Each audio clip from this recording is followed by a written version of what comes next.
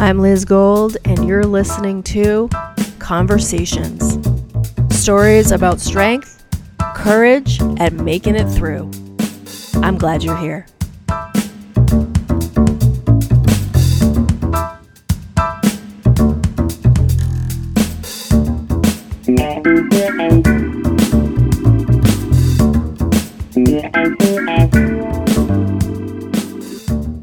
Hello, and welcome to Conversations. I'm your host, Liz Gold. Today I have Maria Yuen of Issue Voter on the show. Before I bring on Maria, let me tell you a little bit more about her. Maria is passionate about fixing significant systemic problems by leveraging creativity and determination to achieve world-changing results and impact. As founder of Issue Voter, their mission is to give everyone a voice in our representative democracy. Individuals from all 435 congressional districts already use Issue Voter, and they have already sent over 2 million alerts to individuals and opinions back to Congress. Issue Voter has motivated Americans to vote, stay informed, and make their voices heard between elections when the real work that affects our life gets done.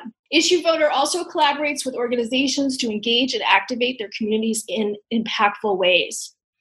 Maria's political experience includes introducing and passing a bill as a constituent, working for a representative, and managing and winning one of the most targeted races in Iowa, an open seat in a swing district. Maria's professional experience includes investment banking, strategy, corporate development, recruiting, social enterprise, and consulting. She currently serves on the Bridge Alliance Board of Directors and Keep Families Giving Foundation Advisory Board, and has served on the boards of Give Me Dance, the University of Texas Co-op, and Friends of the Children New York. Maria's interviews and writing have appeared in Real Clear Politics, The Hill, PBS, MTV, Fast Company, and more, and she's spoken at conferences, companies, and universities across the U.S. on civic engagement, technology, and democracy. Maria earned degrees from the Wharton School at the University of Pennsylvania and the University of Texas at Austin. Welcome to the show, Maria. Thank you for being here. Thank you so much for having me. I'm really excited. Yeah, so this is what we're going to be talking about today, what Issue Voter is. And I know it's described as politics for busy people and also making civil engagement accessible. But I guess let's start, first, how did you find or develop your passion for politics? It started at a young age in hindsight. I don't think I realized it when I was growing up, but thinking back, I realized that I grew up with parents who always voted. My dad's family fled communist China. So I think from a very young age, my parents taught me the importance of civic duty. And I had a realization also at a young age that there are people in other countries that don't even get to vote. I also have a really clear memory of participating in mock voting in second grade.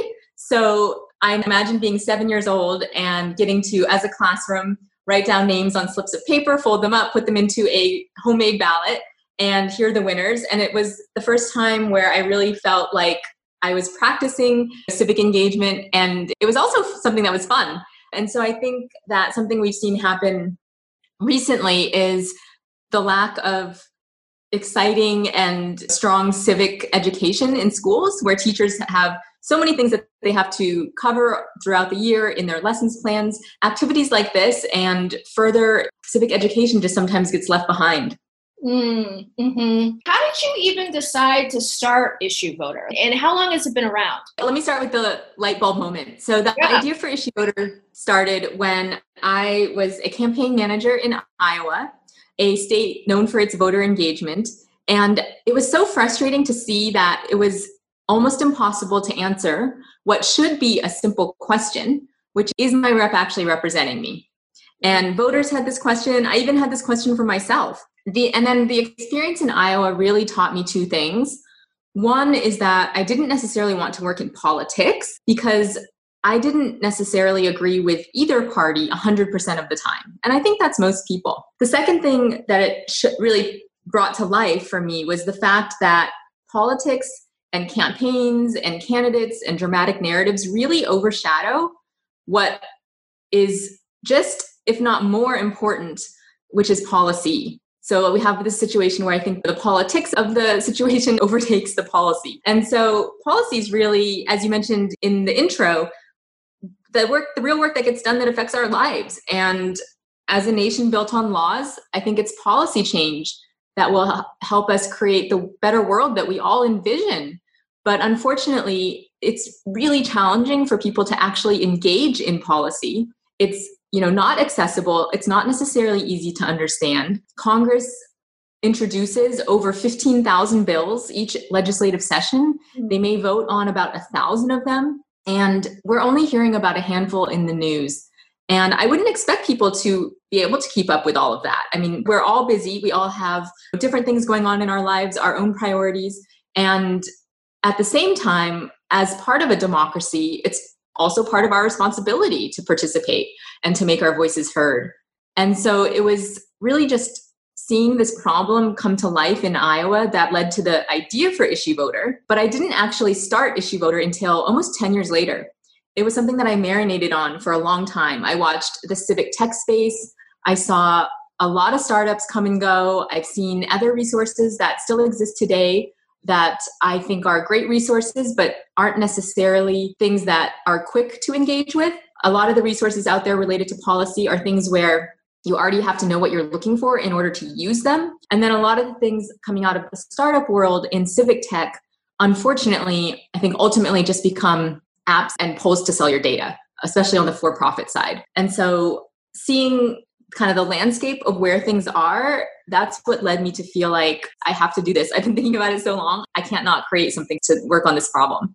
Mm-hmm. Yeah, you said so much there. And I think, first of all, your phrase dramatic narratives, which today's October 1st, and we just witnessed on stage for the first debate. And I'm not going to get into it because there was a lot of dramatic narratives during that debate. But it is hard to really get to the issue when so much of that is clouded. And when you said 15,000 bills per session, that is crazy. And then people vote on it. Obviously, the elected officials vote on that. And then you just maybe hear the results. But that's crazy because it's like all of those bills are impacting our lives in a very significant way. And what I think is so unique about your site is that it just immediately hooks you into your representatives. And I want you to explain it because some people are not going to know what Issue Voter is.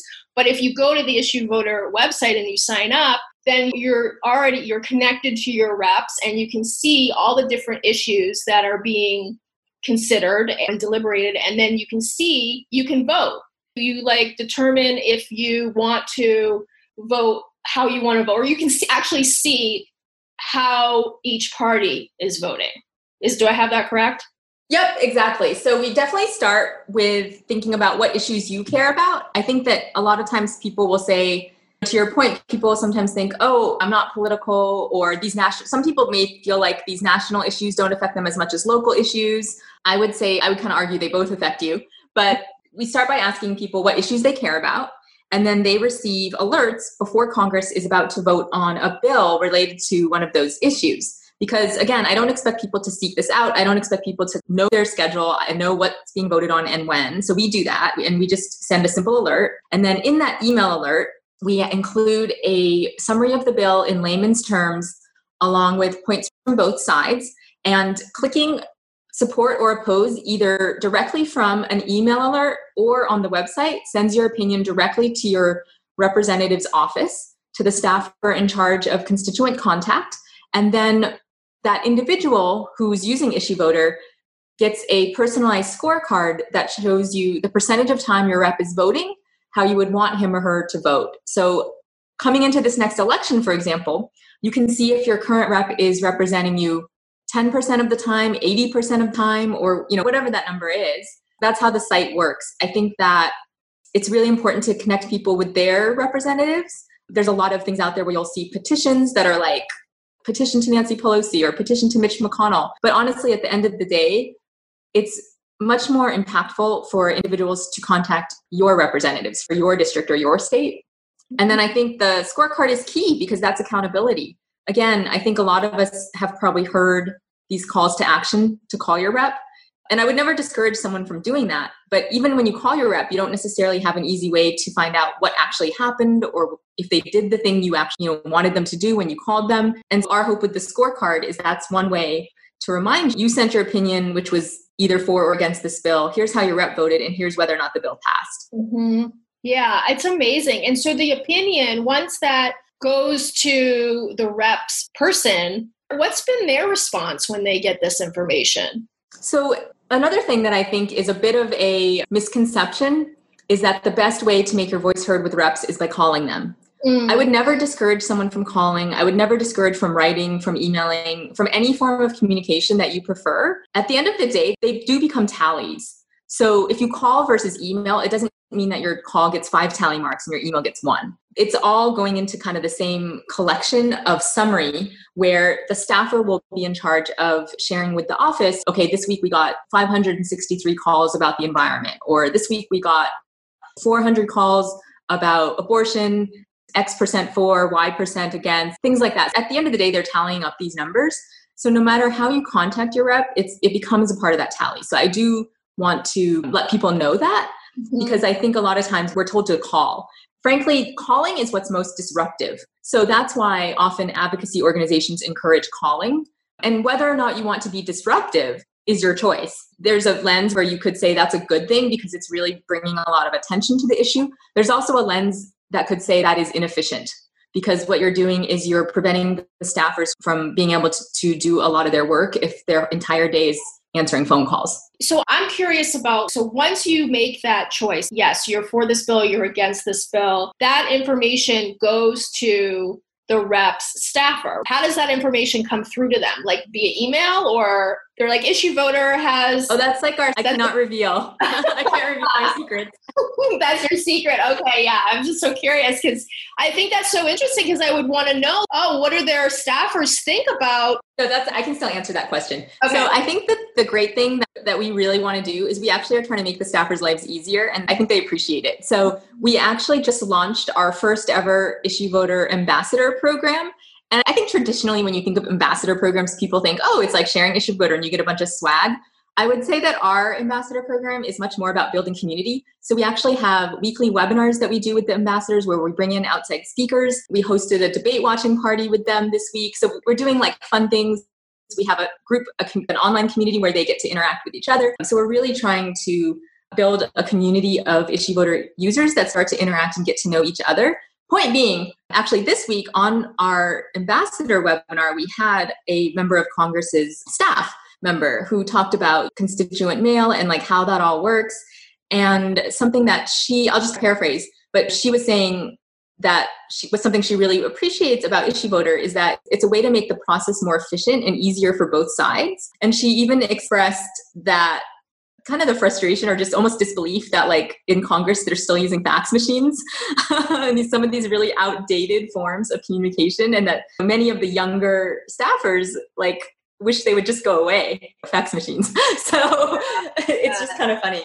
So I think there's really an effort in Congress from both the members and the staff side to modernize. And I think they definitely recognize that these tools can be helpful to them because often a staffer or a member of Congress will tell you, they sometimes know that they're not necessarily hearing from the majority of their constituents. They're hearing from the loudest voices, they're hearing from the most organized voices or the most well-funded voices. And they sometimes feel like they're hearing from the same people over and over. And they really do want to hear from constituents and understand their district and the concerns of their district. And so I think that we really don't see them as like adversaries. We want to be like helpful to both the members, staff, and also to constituents, of course. Most of Issue Voter's functionality is really like thinking of the voter and the constituent in mind. So that's how we started. But I think definitely it's something that as we grow and as things evolve, we want to work very closely with staff to make sure that we are remaining a helpful resource. Some things that have happened is that staffers have reached out to us and asked to be connected with the individuals using Issue Voter in their districts. And then what we do is we reach out to those individuals, ask them if they're okay with an introduction, and then we introduce them. So it's nothing too high tech. we make like a traditional email introduction. I guess the other thing I could say that's not super high tech about Issue Voter is it is a website. So it was a conscious decision to be web first and not an app. But I think that the goal there is that we really want to be where people already are in their email, things that they're using every day. But I guess side note, right now, I feel like building an Issue Voter app is our most requested feature. So we are looking into that. So interesting. I saw the video on your website too about how a group of people, or I think there was maybe 3 people from Issue Voter went around and asking people to decipher the bills in like a short amount of time. And everybody was like, yeah, I can't really comprehend what I'm reading. So you are really doing a service by distilling the bills down into something that most people can understand. And I'm like, how do you do that? Who are the people on your team that are like reading through the bills and are like creating it into content or language that is easily understood by everybody else? So I guess the easiest way to describe that is like we have strict editorial guidelines and training, and they are real humans. So I appreciate your recognizing that it's people. It's funny because sometimes people ask me, oh, is it like a robot? Is it AI that's doing this? And I don't know if AI is there yet, but right now it's real people. And so I guess how we do it is it just takes time. It's one of these things that it's not really rocket science. It does take time though. So I think that's where we are providing the service of we will do that so that you don't have to. 15,000 bills like in one session, and to get your hands on all of those just to amuse me. What's the turnaround time for when a bill like comes to you and then when you like reshape it into language somebody can read? So I will clarify that we don't cover all 15,000 bills, nor would we ever want to. The bills in Congress are things like renaming. I mean, some of them are things that it's okay. Not everyone has to voice their opinion on that. So we do want to focus people's time where we think it's most impactful. Mm-hmm. So we cover bills in 3 categories. They are scheduled for a floor vote, not in suspension of the rules, which basically means that we know the bill will be voted on and it will have some floor debate. So that means that it's not necessarily a bill that they know will just pass, like where they already have, so many votes on one side where they just know, okay, it's just going to be a voice vote. We're just going to say yay or nay, and it's a done thing. And those suspension bills are ones that they can vote on like 10 bills in one day because they've already done all the work and kind of vetting ahead of time. But the ones that are in suspension of the rules, they do have time for a floor debate. And those are the ones where we alert our users to also weigh in and send their opinion to their member of Congress. The second category that we cover are bills that are getting a lot of attention. There is an objective way that we measure that, but basically, to give an example, something like the Green New Deal. So the Green New Deal is a resolution that a lot of people have heard about, and many people probably have an opinion on it, but it's never going to reach the House floor. I shouldn't say never say never. I shouldn't say never. We know it's not going to reach the House floor, though, in all honesty. So that's an example of a bill, though, that we did cover because we know that a lot of people would want to send their opinion on it. Another bill like that would be something like Medicare for All in the Senate. The third category of bills that we cover are bills that a partner organization have highlighted to us. So we do partner with local and national civic organizations, so far all nonpartisan organizations, and some of those organizations do cover like very like specific issue areas, and so they'll let us know about legislation that they are watching, and that gives us an opportunity to also let Issue Voter users know about that issue, and that's something that may be gaining traction as well. Mm-hmm. Mm-hmm. Okay, thank you for clarifying that, because I was like, that is a big project, 15,000 bills. Yeah, as a user, you probably wouldn't want to get 17,000 alerts in a year either. Or in 2 years. So it's also, we also want to make sure it's like a service where if you sign up, if you select every single issue, you may get like 1 to 4 emails a week, but it's not going to be anything that's, in my opinion, it's not super overwhelming. Yeah. So the other thing that I'm fascinated by is that it's a nonpartisan, like a platform. So you have voices from both parties. How do you make sure that it's nonpartisan? Like, why was that important with the development of the site? Yeah, I think, oh gosh, why is it important? I think there's so many reasons, but I think that one of the things about it being nonpartisan is I think that very much aligns with even my own personal values of just wanting to see both sides. It doesn't mean that we're trying to change someone's mind, but we've had people Issue Voter and tell us like, oh, before Issue Voter, I didn't even know there could be another side to this issue, which is just really interesting and really highlights the amount of polarization that we're experiencing right now as a country. And again, like we're not an advocacy organization. We're not necessarily trying to change people's minds, but at least by seeing the other side, that can even give an individual more context if they ever are talking to someone who disagrees with them or they meet someone who disagrees with them. At least maybe then they can even have a conversation, which I think is helpful. So That's one reason. Also, I think also it's helpful being a nonpartisan resource right now because we're also moving towards a time where it almost feels like there are fewer and fewer nonpartisan sources of information. Mm-hmm. And so I think it's really important to maintain that and be one of those sources and that also relates to why we're a nonprofit and not a for-profit, is that I think it's very important that we're providing a free public resource for people. Do you get any pushback for being nonpartisan? No, I haven't actually. I'll say two things about our bill summaries though, because I think I forgot part of your question, or I didn't answer part of your question, which was like about how we remain nonpartisan. The thing that I would say is that every bill is inherently partisan in a way. It's introduced by a Democrat or a Republican who thinks it's a good idea, whatever the thing that it's proposing, whatever law it's trying to create or change.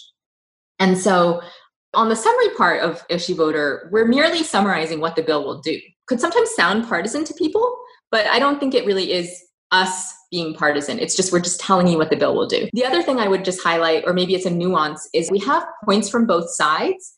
And I try to be careful about calling them points from both sides, or I'll call them what the proponents say, what the opponents say. They're not pros and cons. Pros and cons would be like maybe something like if we were a research organization or a think tank, because the way I see it, a proponent of the bill could make a statement, and depending on what your beliefs are, that could actually be a con. So they're not really pros and cons. I wouldn't think of them that way. The other thing is it's cool because there are bills where you'll see both Democrats and Republicans on the same side, on both sides, meaning there are both Republican and Democrat statements for a bill, and there's both Democrat and Republican statements against a bill. So I think it also is helpful to remind people in a way that it's not always one party versus the other in every situation. That's a lot of what we definitely hear on the news. But on actual policy making, there is room for more nuance and both agreement and disagreement. That's nice to hear. I do hearing that. So Maria, I love talking about the nonpartisan thing. I think that's really important because people are so divided. And also there's like this peer pressure thing that if you don't prescribe to this sort of way of being or this political stance, then, you're evil. But I do think it's more nuanced than that. And I think we need to be more nuanced than that moving forward. So I'm curious, you had mentioned earlier in the show about how there's not a lot in school around civic engagement. And I'm wondering how you see civic engagement playing out today in the age of the pandemic, in the age of intense political divisiveness, in the age of increased technology. Do you feel like young people, and I guess older people, are engaging in politics more? What are you seeing? I don't think we always do a good job of bridging the fact that you care about a specific issue to participating in policymaking and voting. I think with young people, we know that young people care about issues. We know that they're really savvy and smart about organizing, but that doesn't always translate to voting, for example. I don't necessarily know that I have the solution for that. I would love to think that Issue Voter is part of that solution because we're helping, in my opinion, people see why even vote in the first place, as opposed to right now, October 2020, what we're seeing is how to vote, which is still important. Don't get me wrong. It's still important to know how to register, how to find your polling location, how to get a mail-in ballot, how to research your candidates. All of that is very important, but that's very spiky civic engagement. A lot of what we have in politics is very spiky. Something will happen. People get riled up, but then maybe 2 months later, they forget about it. So I think what I'm hoping for is where we make it really easy for people to sustain their civic engagement in a way that doesn't feel so spiky. And even in the way you described the list of things going on in the world, it's very stressful. So yeah. I think the other thing we're looking at doing is we're actually trying to look into, we're going to be publishing a blog article soon about mindfulness and politics. Because I think those are two topics that you often don't hear talked about in the same sentence. But I think that there are a lot of mindfulness techniques that can be helpful when having political conversations or dealing with politics or even things like watching the news. What have you been doing in terms of your Issue Voter for the last, few months gearing up for this big presidential election? I know that you're focused more on sort of congressional bills, but how has your work been impacted knowing that this sort of November 3rd is looming? Yeah, I think it's two things.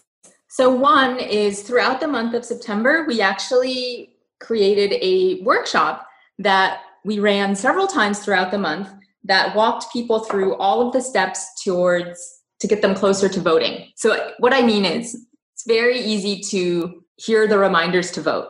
It's very easy you get the list of resources in your email or a friend sends them to you, and it's very easy to think, oh, I'll do that later. Or yeah, I plan to vote. I'll do that later. And then before it's like you've missed the registration, or before the election is over. Mm-hmm. And so the point of these webinars, they're really more like workshops. They're very hands-on, where we actually like took people through checking their registration status together, finding out who's on their ballot, finding some resources to research candidates, and then also learning about Issue Voter and how they can keep whoever is elected accountable going forward. And so that's one of the things that we've really been focusing on in terms of like in the context of the election. And so they went really well. I think we got some really great feedback. People really loved them. There was one woman who was so excited about it that she created a page on her company's intranet site. She works in HR, and with all of the resources that we had shared from the workshop for employees at her company. And so we are working on creating a page like that for other HR professionals to share. Because again, that's another reason why I think it's important to be nonpartisan. Because if you want people to participate and you want an organization like a company, like they can't really share something that's partisan, but they can share nonpartisan resources. So that's a workshop that we're hoping to do more of in October. And for the month of October, we're basically looking for individuals or organizations or companies who want to partner with us on it. And then we would basically host the workshop. It's very plug and play. Like we have all the content ready to go. We would host the workshop for their community at the time and date that makes sense for them. Oh, wow. That's great. So you're providing resources to help people learn how to vote, get registered, get ready for the election. And any sort of thoughts or, reflections or insights regarding the whole campaign election process that's going on right now? We don't need to get into Trump, Biden, but like just where we are right now, like politically as a country. Oh, like a whole nother podcast. But I can tell you this, I think we're stuck in a little bit of a vicious cycle when it comes to campaigns. I can tell you about that. So I think the vicious cycle that we're stuck in when it comes to campaigns is the fact that many people do not vote. We know this. Even last presidential election, I can't remember the exact number, but was it in the 50 or 60 percentages, something around there? So there's many people not voting. So people don't vote, and then campaigns have to raise a ton of money because they're trying to get people to vote.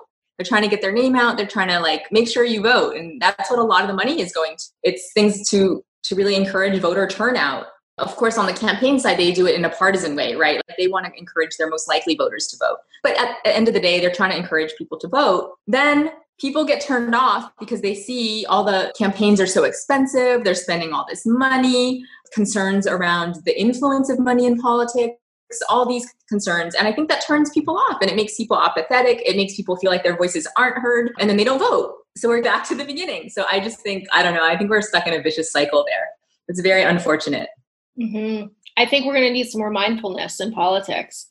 Yes, we should do, meditation sessions or something. I agree. We'll do a meditation before and after each debate. Yeah. I've talked to so many people after that debate who were just like, oh my God, we were like psychically assaulted. But yeah, so I think it sounds like you're doing great work, obviously. Like you're really helping to inform people and to get issues that are important to them in front of them and know like how their elected officials are, what their views are on that, and also getting people's viewpoints on those issues to their elected officials. So it's really quite amazing what you've built. And I didn't even ask you about the technology that goes into this kind of thing.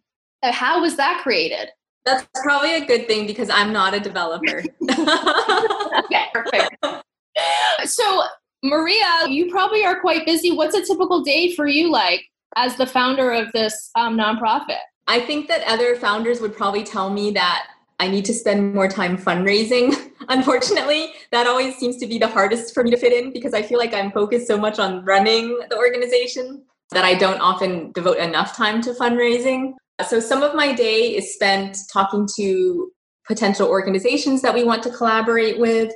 Some of it is spent engaging with our different communities that we're trying to activate. So for example, our ambassador program that I mentioned, we're looking to create a new peer fundraising community. We're looking to launch a student representative community. So part of my time is like organizing and working on those programs. Part of it is the core of what we do, which is the email alerts and like making sure all of that is running. I don't know. It's a lot of different things, but I would say fortunately, interestingly, these all are things that I can do remotely from home through a laptop and an internet connection. So I would say that's the good news, is that it's not an organization where our work stops because we're not, in the event that we're not able to do things in person. We actually are still really able to be there for people and be a resource for people to take action remotely. And where are you based out of?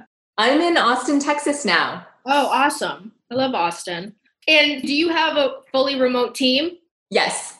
And we had a fully remote team even before COVID-19. Yeah. So that for us wasn't as much of a shift or adjustment as it was for many organizations. Yeah. Yeah. So on November 3rd, what are you all going to be doing? Aside from voting? So probably we're going to be getting ready to send out a lot of messages with the headline, "You just voted, now what?" Yeah. Because we really want to focus people on the fact that 2021 is a brand new congressional session, brand new Congress. All new legislation will have to be either introduced or reintroduced. And it's actually a really great time for people to start following what Congress is doing between elections. So that's going to be a lot of our messaging after the election. Very cool. So we'll be focused on that. Yeah. Very cool. And so, Maria, how can people learn more about Issue Voter and follow along with what you're doing? Sign up? Yeah. So it's very easy to sign up. I've had one of the managing directors, we're a nonprofit, but one of the managing directors of Techstars told me it was the easiest sign up process ever, which was like music to my ears. So you just go to issuevoter.org. So at issuevoter.org, you can sign up. The only things we ask you for are an email so that we can create your profile so you get your personalized scorecard, your address so that we can find your rep automatically, and the issues that you care about so we can customize your email alerts. So you'll only get emails on the issues that you subscribe to, but you can at any time go to the website itself and see all the issues that we've covered. Awesome. So it's very easy to sign up. And then, please follow us on social media. It's at Issue Voter on every platform. We have a blog. We're on Instagram, Twitter, Facebook, TikTok. We don't have a lot of TikTok content, but some of my younger interns are helping with that. That sounds fun. That's easy. Issue Voter, everybody. And we're going to put it all in the show notes so you'll have that info. And Maria, thank you so much for taking the time out for coming on the show. I appreciate it. Yeah, thank you so much, Liz. It was a pleasure. And if anyone has feedback or questions, I always welcome people to reach out to us. Yay. Awesome. Until next time, everybody. Thank you. Conversations is produced by Rhino Girl Media, a communications consulting company. To advance or evolve your next communications project, check out my website, rhinogirlmedia.com, or contact me at liz@rhinogirlmedia.com. You can always follow me on Instagram at LizStacyGold. And if you like this podcast, please leave a review, share it, or send me some love. Thanks for listening. Until next time.